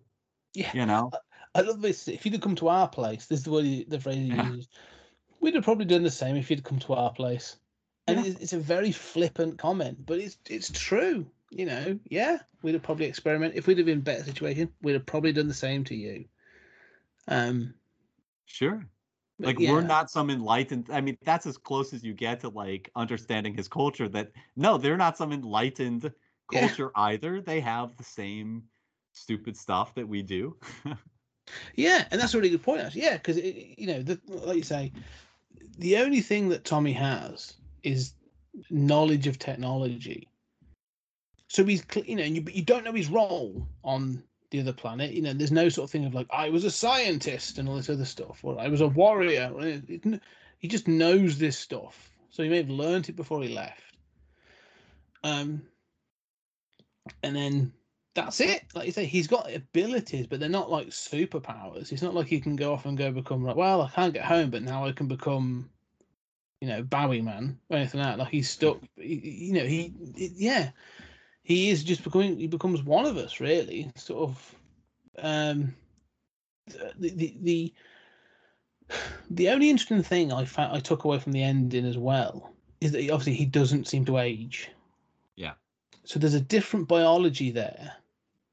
And there was a part of me that was like, I left the film and I was like, I wonder where he is now. Like, you know, obviously we can't have, you know, tragically we couldn't have David Bowie back, and obviously he did age. But what would Tommy have done like 50 years later? I don't think he's going to do anything. I mean, that's what I mean. Yeah, I think because he's just gonna he's probably gonna die in some alcohol related accident, and people are going to, you know, I mean, you know, maybe somebody finds out his anatomy or not. Maybe, you know, there's, you know, Bryce and Mary Lou are fighting for, you know, his inheritance or whatever, or it goes to the state. Who knows? But I mean, I think that's, I would love to, you know, I would love to see an old Bowie in The Man Who Fell to Earth too. But I mean, no, I mean, I feel as if that's supposed to be the end of his story. Yeah. And it's him collapsing. He could even have died at that moment, right? I mean, he collapses in a stupor. And I think the point is, like, he's not going to get better, right? Like, this is as far, the story has gone in so many different arcs and new directions. If they had another arc, they would have shown it to us. Yeah. This is the real end of the line, whether he's dead or not. Yeah, no, it's the end of his story. Like, he doesn't impact anything anymore going forwards. Which is you know would probably most definitely be true. Going back to the authenticity, like there's no great redemption or great resurrection to become this, you know, this Messiah figure. Yeah, and I like that there isn't that thing like that, or in that realism state of like, no, sometimes it's just you hit bottom and you stay at the bottom, and that's it. Well, what's left for him? I mean, you know, his wife is gone. You know, I mean, the only, you know, relationships he's ever been able to have were with Bryce and Mary Lou. Those have clearly run their course. Probably they were both stupid anyway. You know, like you took your best shot, but he's hopelessly addicted to alcohol. It's not even clear that he's physically recovering from that, given his physiology. What is he going to do? No, that is the end. I mean, we'll go. Yeah, I mean that's the end of the film. That is the end of that story. But let's go back, because there's two of the things that sort of I wanted to cover in my notes. There is a scene. Obviously, he's building a rocket, and he's building the thing. But just before he's abducted, you see him. There's this big press event, and he's in this weird suit and sort of thing. That's a test run for the ship, right? That was what I took as. I don't know that it's a test run, but it's clearly public and it's scheduled to take off, right? Mm. Whether it's a test or he's going on the maiden flight, but he's gonna be on it and it's going to take off imminently.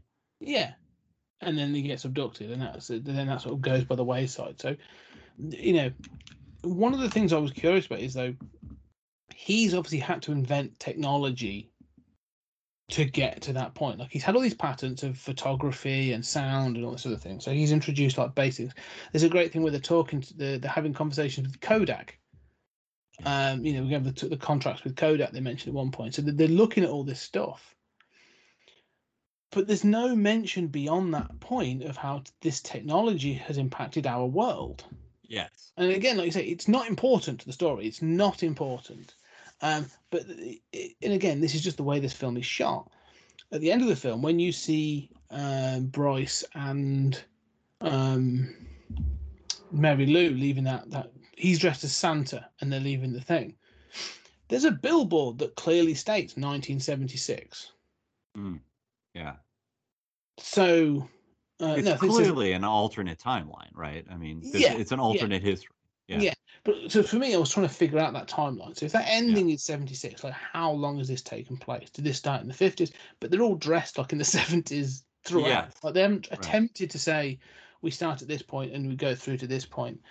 And it clearly is, like I say, it's an alternative timeline where, again, I'd be interested to see, well, how is that? Does that technology advance? Do we get to be without him? Probably without him, do we advance?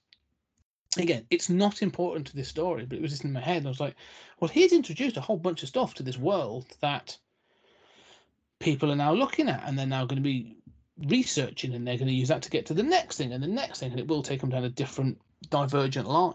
So I was curious about that from a time standpoint, because it ends in 76. When did it start, and how's that work? I found myself thinking about that too. And I love alternate history stuff. What I also found myself thinking is like, we don't get a sense of the outer world, right? So if there's, one of the things that does feel incongruent to me, like I can imagine like, oh, okay, right, we're in an alternate history. Clearly, this is not our universe anymore. But when it gets to the point of a spaceship taking off, right, that's getting press coverage. And he is, famously reclusive. He's on TV about to take off. What did they tell the media? Like, oh, he decided not to do that. Did that spaceship ever take off, or did they disassemble it for reverse engineering the technology, because he's kept it all secret? I mean, how did they explain that to the world? And so, there is this question that you're getting out of like, what does it feel like to be in that world? And so I might suggest if there is, what we need a Denis Villeneuve to make The Man Who Fell to Earth 2, and we'll CGI David Bowie, and he'll be a minor part of like, it'll be set in this alternate universe, but actually seeing this history and what's happened to, World Enterprises. And they'll find the CGI David Bowie for a cameo at some point before the climax. But I mean, that is a fascinating question, and I would like to see something like that. Yeah, and that's what it's, because I love this idea of aging technology, and the ideas of futurism from different periods. This idea of how technology advances, especially around this time. When if you watch. Everything from the original Star Trek through to this kind of things, and people are still like, yes, this is the year 2015, and we still have a tape decks. And we got way beyond that very quickly. So I'd love to see that idea of how this alternate timeline continued. Like, what does 2021 look like after these events? But the other thing that was interesting, obviously, watching this film at this time, we've been quite lucky with some of the stuff we've done where it's been quite sort of relevant. And this will come out in in several weeks. But as of the recording of this film, we've had 2 corporate industrialists using private enterprise, using their own companies to build rockets to attempt to go into space. We've had Richard Branson and Jeff Bezos and his flying penis rocket. And so it just felt weird to me, because like watching this film again, when you sort of like, no, NASA will take you to the, it's these big government agencies, they're the ones focusing and they've got the money to do this, and then all of a sudden we've now got SpaceX with Elon Musk, and Jeff Bezos is doing his, and Richard Branson's been trying to do it for years, and they're getting there. This idea of now, like you said, being ahead of its time, this idea of this corporate recluse, this techno genius corporate recluse taking himself to space in 1976, is 50 years ahead of its time, right? And the near total collapse of NASA as, in 76, we were still going to the moon, I mean, that was like the tail end of the moon flights.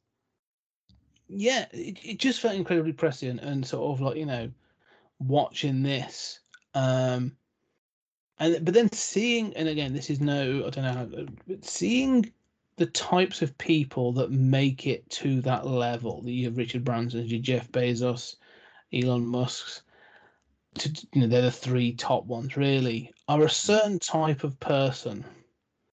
And, I mean, Richard Branson now owns his own island and lives on it as a tax haven more than anything. But I don't know. It felt like a commentary. It felt like a satire and a commentary on something like way before its time, really. Yeah, and I think if I'm bothered by like the presentation of the professor as a little bit of a cliche and a condemnation of academia, there is that potential like Ayn Randian reading of this that says, golly gee, Einstein and Leonardo were aliens, they were visitors too, and all of our great geniuses are, actually these tremendous people who alone propel society forward, and Bezos or Branson are these guys, which is obviously just horrifying that anyone would think that. Having said that, I had a deep conversation with my friend Gabriel, who's 28, and I mean, if you're a millennial, we're completely fucked, right? I mean, global warming, Florida is going to be half underwater in your lifetime, like we're going to have wars over water, and probably, you're never going to own a house. 4 years of college in America is $100,000, and you can't even, all the middle ground jobs have narrowed out. So you're either making $15 an hour if you're lucky, or you're making 100,000. That mid range has kind of disappeared. So they know they're completely screwed. And, and if anything, he's more of a kind of radical socialist than I am. And having said that, and I consider myself a reformed capitalist, but having said that, he's like, well, my only hope for humanity is if Jeff Bezos decides to like invent technology that fights global warming. And I'm like, dude, I like Bezos, but you have more confidence in him than I do. Yeah. And I don't want to live in a world in which like the survival of humanity depends on, a rich guy like Tommy deciding to do this and then controlling the output. I want NASA to do it. No, you're right. And one of the things that I thought this, I don't know whether it was a statement that they were trying to make for the story, but the idea of corporate money was the point. Like, because there is a version of this story where he goes direct to the government and actually says exactly that. I will share with you. I'm not going to sell the patents. I'm going to give you these patents if you will allow me to take some water back to my home planet. Mm-hmm. But they've learned from television that that's not the thing to do. And so he makes the decision to go through the corporate route. He sees that that's the thing to do. He sees, so in many, I think this film telling us that, no, you're right. I think, you know, Gabriel's right in some respect. This film is saying the same thing. No, private capitalists are the people that, you know, if they've got the moral fortitude to do the right thing, they're where the money is, because the government is blowing it on all kinds of crap. You know, we often talk about our respective countries and our respective governments and how they treat things. You know, just come out the other day, we blew another 4.2 billion on PPE that's completely bloody useless. Again, because there was a previous scandal like that. Yeah, well, this one's less of a scandal because there'll be something else tomorrow. You know, Boris said that all the over 8-year-olds can die as well. So they're so fast, you know, quick fire now that it's hard to keep track. But it's, you know, our governments feel incompetent. So you turn to these private individuals that are earning ridiculous amounts of money in the billions and saying, we are in your hands. Use your fortune to find a new energy source, to find a new building material that's cheap, find a new, you know, whatever that we need. Mm-hmm. And that's, I think that's where people are. And, you know, especially some of the younger people, I can imagine that's their mindset. Well, and I don't think it comes from a pro-capitalist place. I think it comes from a place of sadness and desperation, you know, which is accurate. I mean, which is realistic. And I think, you know, thinking about the movie and its presentation of capitalism, it is as aloof as Bowie is. You know, like it is able to create the spaceship, right? That's able to do amazing things, right? And these technologies seem cool.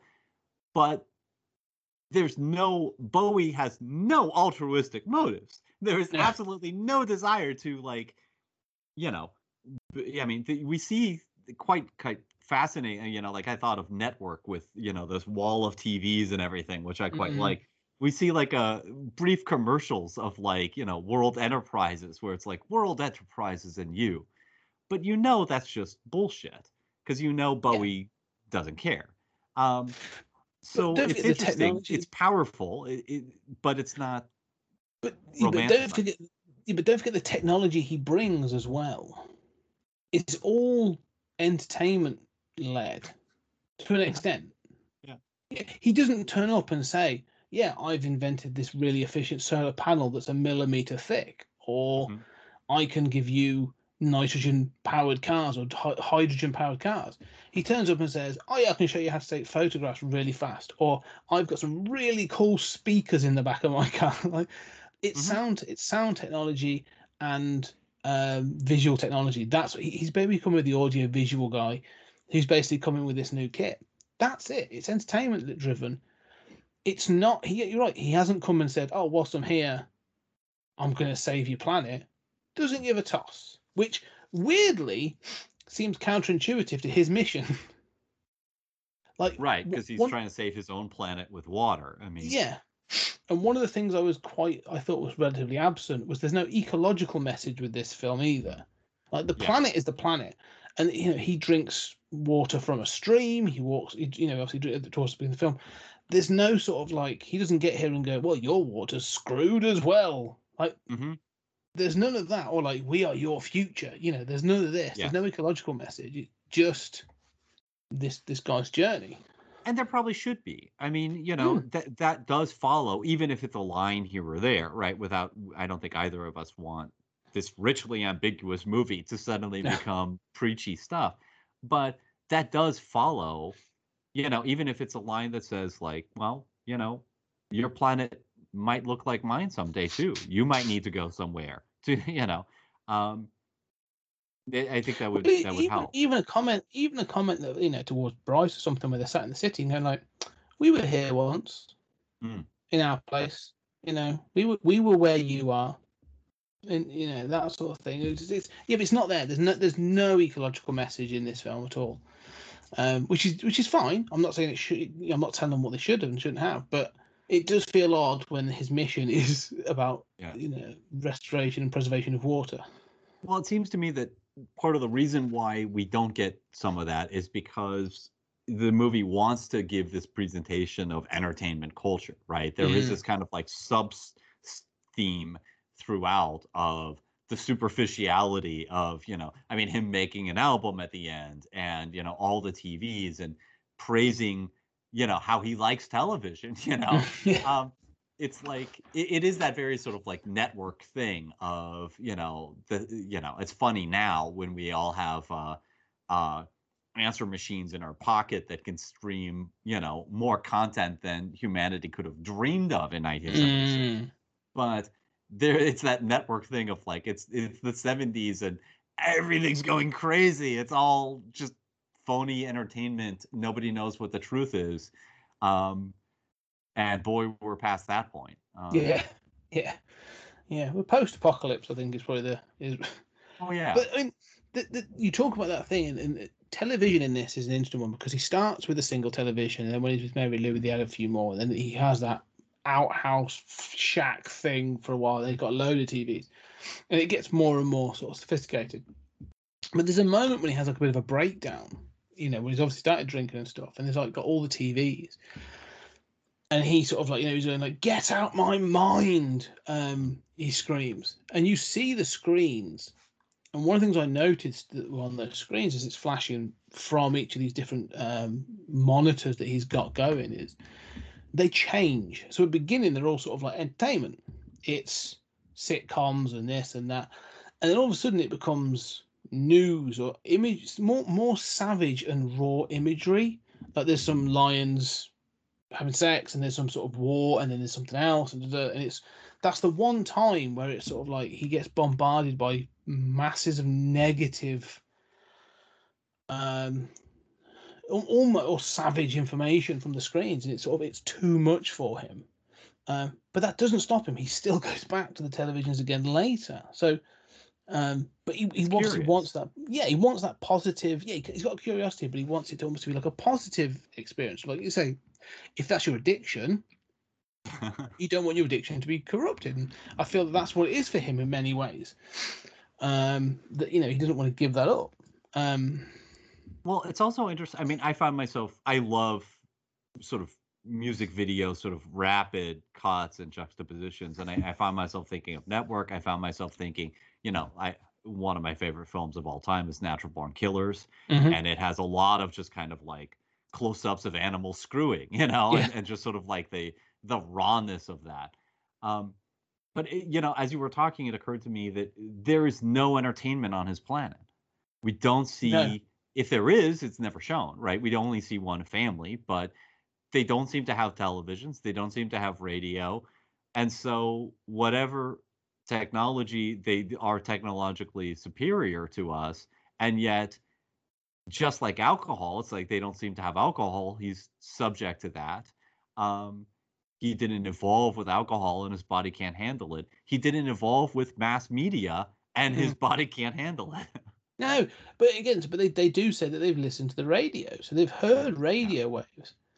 And you've made me sort of this idea of how he reacts to this thing of, let's say, mass media, and he gets this addiction to it, and it's trying to absorb it all of it. I want to take all of it in with this wall of televisions and then the alcohol and stuff. It just triggered a memory for me. I haven't watched E.T. in quite some time, but there's a similar thing in E.T. Like E.T. at one point drinks a beer and watches, I think it's Gone with the Wind or something like that, and obviously he psychically links it with Elliot.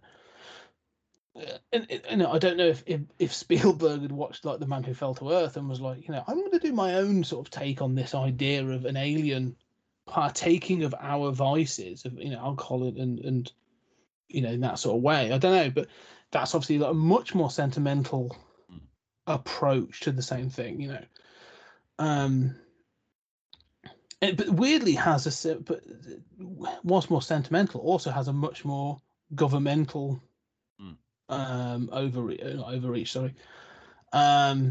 shadow in that's more of a sort of a typical sort of like, you know, the X-Files, the government's going to come and take the aliens.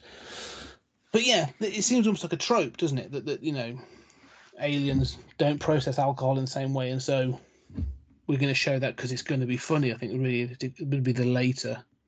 Well, I find myself thinking of like the Explorers, where you know you have those aliens who are just like gobble the gobble, you know, like we love you know, Earth entertainment, and I always, I mean, that movie does not hold up, but I always found myself, you know, like I always thought it was bizarre that we would imagine like, you know, an alien would be so fascinated by Gunsmoke, you know, like, I mean, it's unwatchable to us today, let alone, you know, can you imagine, you know, I mean, you've got, you know, all this technology. I can't imagine that wouldn't be like, you know, one guy sitting pounding a drum arrhythmically, you know, in terms of its amount of interest.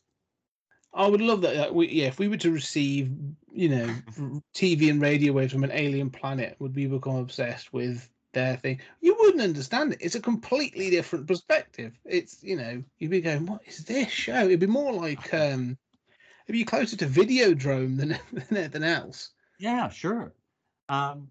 Yeah, but I mean, so I think it's weird, this idea, but it's for some reason in this film it doesn't bother me, and it doesn't go to that Explorers level of like, golly gee, we're obsessed with this. But it's just like, well, you know, he is susceptible to it. But I like what you're saying about how it's presented as a vice tantamount to alcohol. It's that network thing of like, this has become reality to us, and we're more interested in, you know, Laverne and Shirley than we are in our kids, or, you know, the family down the street, which we don't even know their names anymore. Yeah, which, you know, was it, like you say, was a commentary in the 70s, and if anything has got worse in the 50 years since. But yeah, I mean, that's sort of my thoughts on this film. I mean, you know, I'll give you a chance to sort of your final thoughts, really. But I have to say, this was a really pleasant surprise. You know, I chose this because I was like, yeah, I've heard about this so many times. Know nothing about it. Let's go in. Little trepidatious, but I actually think this was really worth watching, and I actually think I will go back and watch this again. Actually, I will too. I'm glad you chose it. I mean, you know, I would go. I do think that if you haven't seen this, you have to be prepared for a little bit of a rough beginning, and for it's almost 2.5 hours. I mean, it is slow compared to modern standards. Not Solaris, but you know, it's slow compared to modern standards. Having said that, I think it's a masterpiece. I mean, there are moments where it's rough around the edges, but oh my God, is it ambitious? Is it smart? Is it, you know, I mean, it's remarkable. It's a small cast.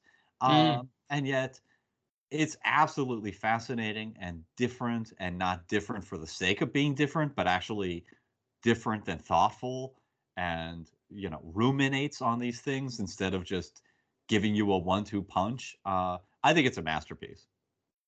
Yeah, yeah. There were a few scenes I had to watch over, but more so because I knew we were having this conversation. It's a film you can sit and, like I say, if you can get into the groove of it and have it wash over you, it's an experience, like a true experience. That I would love to sit in the cinema and watch this on the big screen. I watched it on.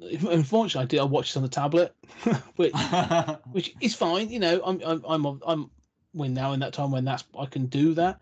But I think I could easily sit for 2 hours 20 minutes and watch it on the big screen. I would be completely absorbed for that time. As you said, the cast are small, but they're really good. Like, and as well, like, there's people in this film that I know Ironically, I know Rip Torn mainly from Men in Black. You know, he was in the first Men in Black. So. And a few other things later in the 90s, who are much older Rip Torn. I know he was in Larry Sanders' show. Yeah, I love him in that. Yeah, and like I say, you know, David Bowie. Yeah, he's not giving an Oscar-winning performance; he's giving a Bowie performance, but it works. Like, it works in this film. what I would say is, like, I went into this knowing that Nicholas Roeg had made Don't Look Now, and I love Don't Look Now. I think it's a fantastic film, beautiful film. Again, really ambiguous and bizarre. But this is him taking it to the next level. Like, they almost work in a weird companion piece. I can see them in that way as a director sort of oeuvre. But yeah, it's maybe not in my top 10. I don't think, but it's definitely a film where I'm like, yeah, I'm going back to watch this at some point. And I also think it's one of those films that if you are in different places in your life, in different parts of your life, you will take something different from this film, and you can sort of reflect on it in a different way. And so I think it's worth revisiting for that as well, to come back later on and go, yeah, now I can see that Mary Lou is a different character to how I saw her 10 years ago, or the actions sympathize with different people. Yeah, exactly. Like, Bryce made a good decision or a bad decision, or I understand why he made that decision, or all those different things. So there's so much in this film that you can unpick. And weirdly, the Arrow Video, the Blu-ray company, they do a few books. I've got a couple of them, and they actually have a book about this. And so it's a collection of sort of like 3 or 4 essays on this film. And I always sort of ruminate, do I want that one? I've got some other, there are others, they're very good. Having watched this now, I'm like, no, I need that book. I need that book. I want to dig into that, and I want to have a look at that. So, what have others thought about this film, and how have they sort of dissected it? So, yeah, I'm really chuffed we watched this. I think it was really good. Well done, me. Yes, amen. No, well, I think this is better than the last one, which was me doing one that we hadn't seen. But we liked both of them. But I mean, this one for me was a home run.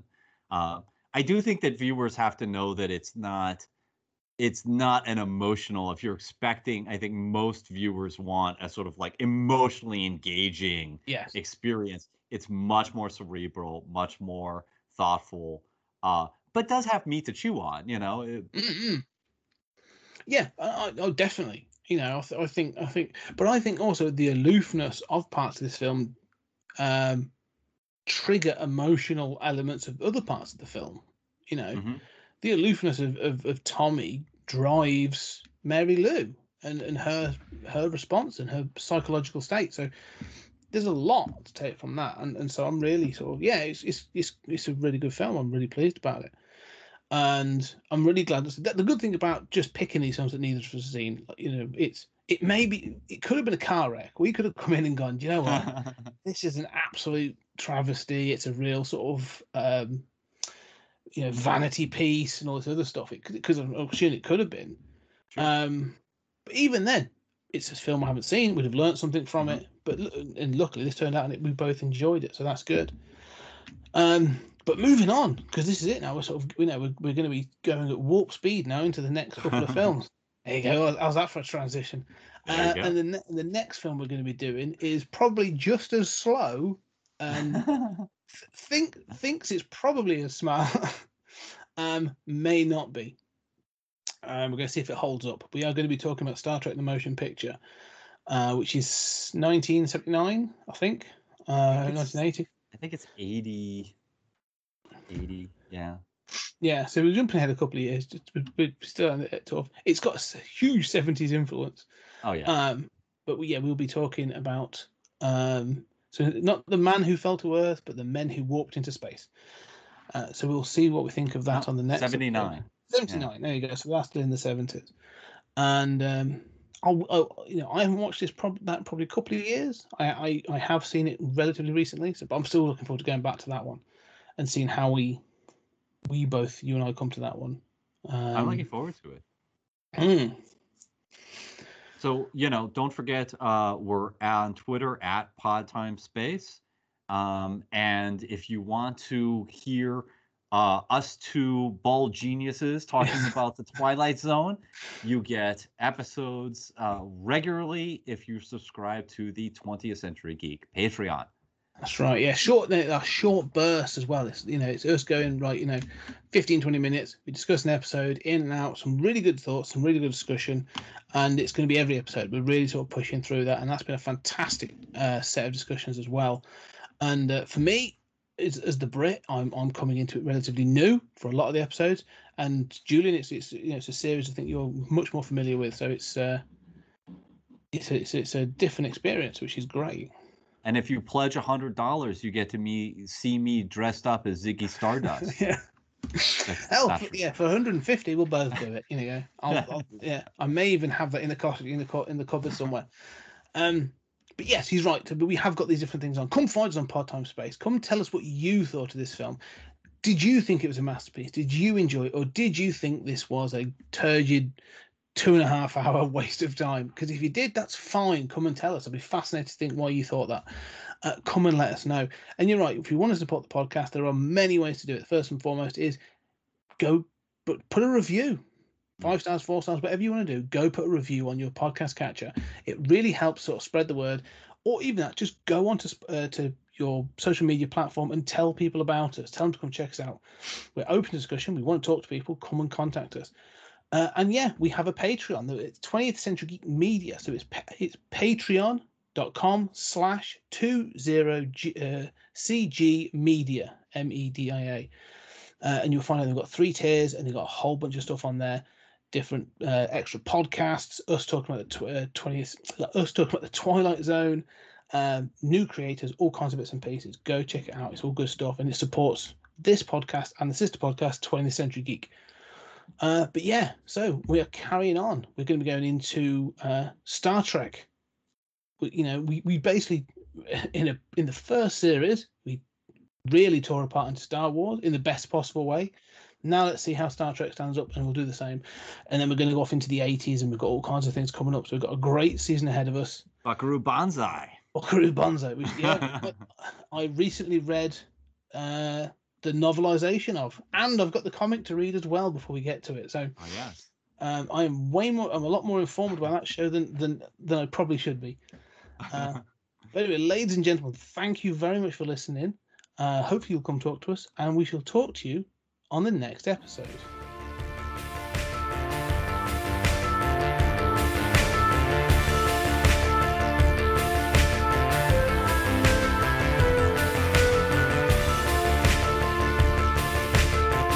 something very important I forgot to tell you. What? Don't cross the streams.